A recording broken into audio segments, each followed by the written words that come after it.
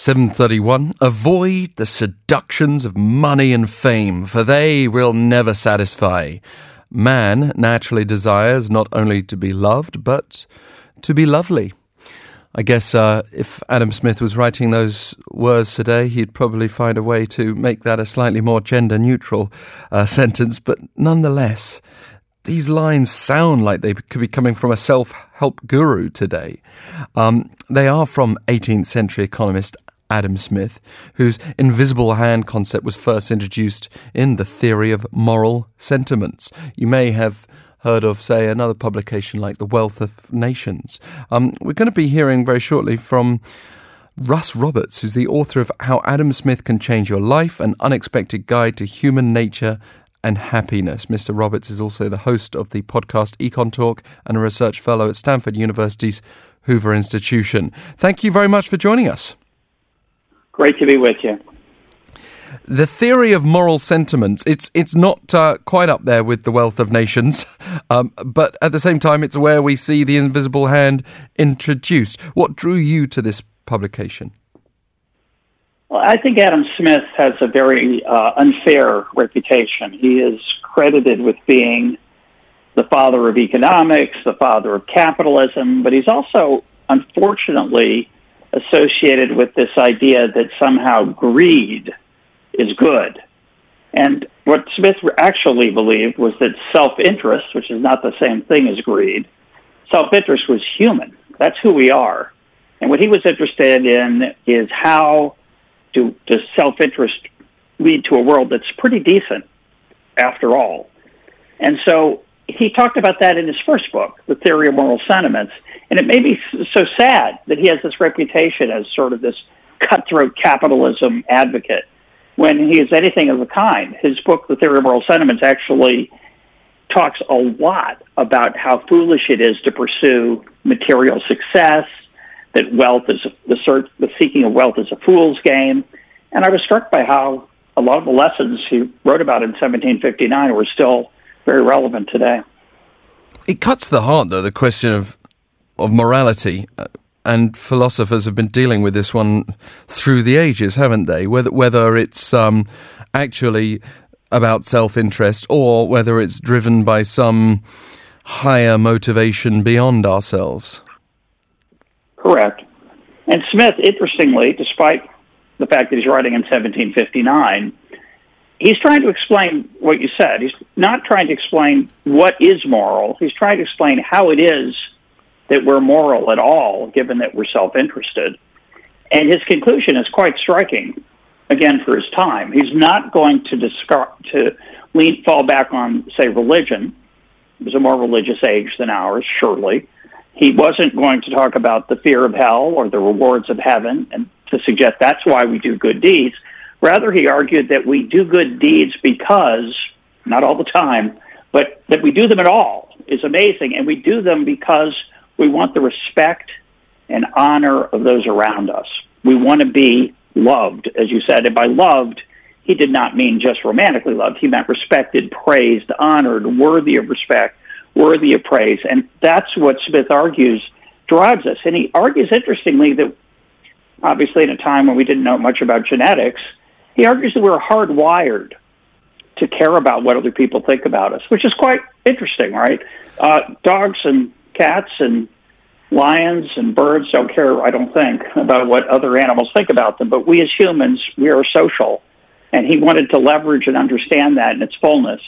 And he understood deeply about how our care about our reputation is local, certainly the people we interact with all the time, but also wider, our acquaintances, not just our close friends and family, and then potentially with strangers, and how our reputation might be perceived by others, which is very relevant in today's world of social media and celebrity. I'm sure if we spoke to an animal behaviour expert, they'd have something to say about the way animals seek status and how important is their groupings. But we are dealing with the human condition for now. But I just want to put that in there as an aside. Is there something that we should differentiate between being selfish and self-interested? They seem on the surface like very much the same thing with a different spin. Yeah, I think people confuse them. I think it's important to it's a subtle distinction, but self-interest is, again, what all of us have inside us. We all care about ourselves. We have a natural impulse to put ourselves first that we sometimes overcome. We overcome it for our children. We sometimes overcome it for strangers. We do things, make sacrifices for our children, our friends, and strangers that goes against our narrowest self-interest. Selfishness is, to me, so self-interest is just a fact. That's our natural impulse, but we're not naturally selfish. We have a desire sometimes to help other people. We are able to get pleasure from making sacrifices and being generous. And selfish to me is about being grasping. It's about a pursuit of wealth for its own sake. And Smith thought that was destructive and not necessarily the human condition. Sometimes people are just truly nice, truly good. Actually, without any ostentatious side to it. They're not necessarily, in other words, doing it for immediate praise. They will donate anonymously, or they might help someone out without letting that person know how or why they've helped them. The kind of benefactor that's been celebrated in literature over the ages as well. Well, according to your book and Smith, there is this imaginary interaction between humans and impartial spectator. Can you elaborate on that idea? Yeah, so Smith had this idea of the impartial spectator. He sometimes called it the man within the breast. Again, a gender, not so gender-neutral term in 1759, but still applicable today. This idea that inside of us, either on our shoulder, sometimes we could imagine someone observing us, or we could call it our conscience. It's really the feeling we have of what if someone could see us? And, some people describe morality as being how we behave when no one is watching. Now, if you're a religious person, someone's always watching. That's God. But let's say you're not religious, and Smith wasn't particularly eager to use religion to explain good behavior. Why does anyone, when they're alone, do the right thing when they're not observed? And Smith argued because we care about how we think about ourselves, our self-interest, our self-image. He's very eager to admit that, of course, we deceive ourselves sometimes about how moral or kind or good we are. We often overinflate or overstate our kindness or our achievements. But he believed very strongly that we, as he said in the quote you mentioned, man naturally desires not only to be loved, but to be lovely. And it's that last part, to be lovely, to earn respect honestly, to earn honor honestly because you live up to your reputation. Was really very important in Smith's view. And as you say, he said it's as if we're being observed. We imagine an impartial spectator, not somebody who's on our side, impartial.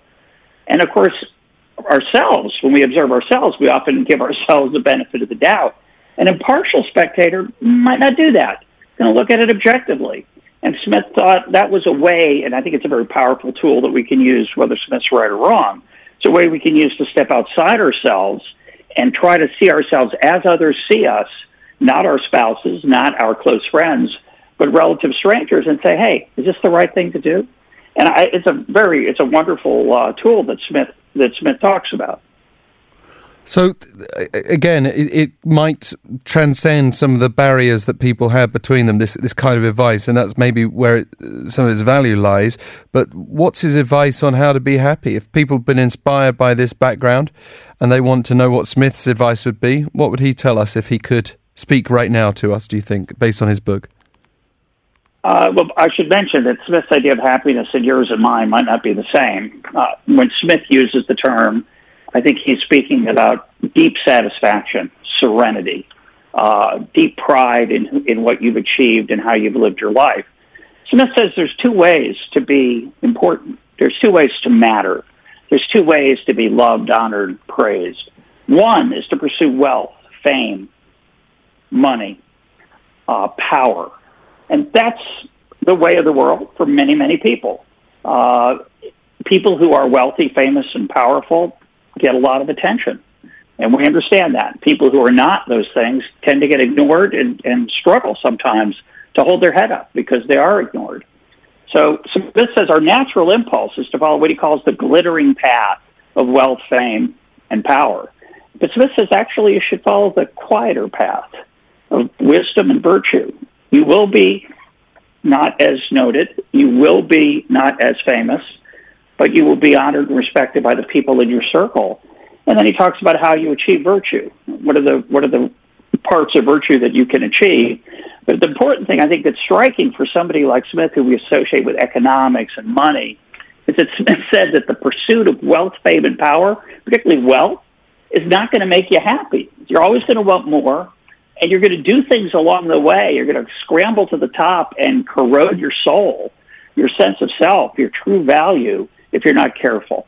And I think that Smith says that, of all people, is really extraordinary.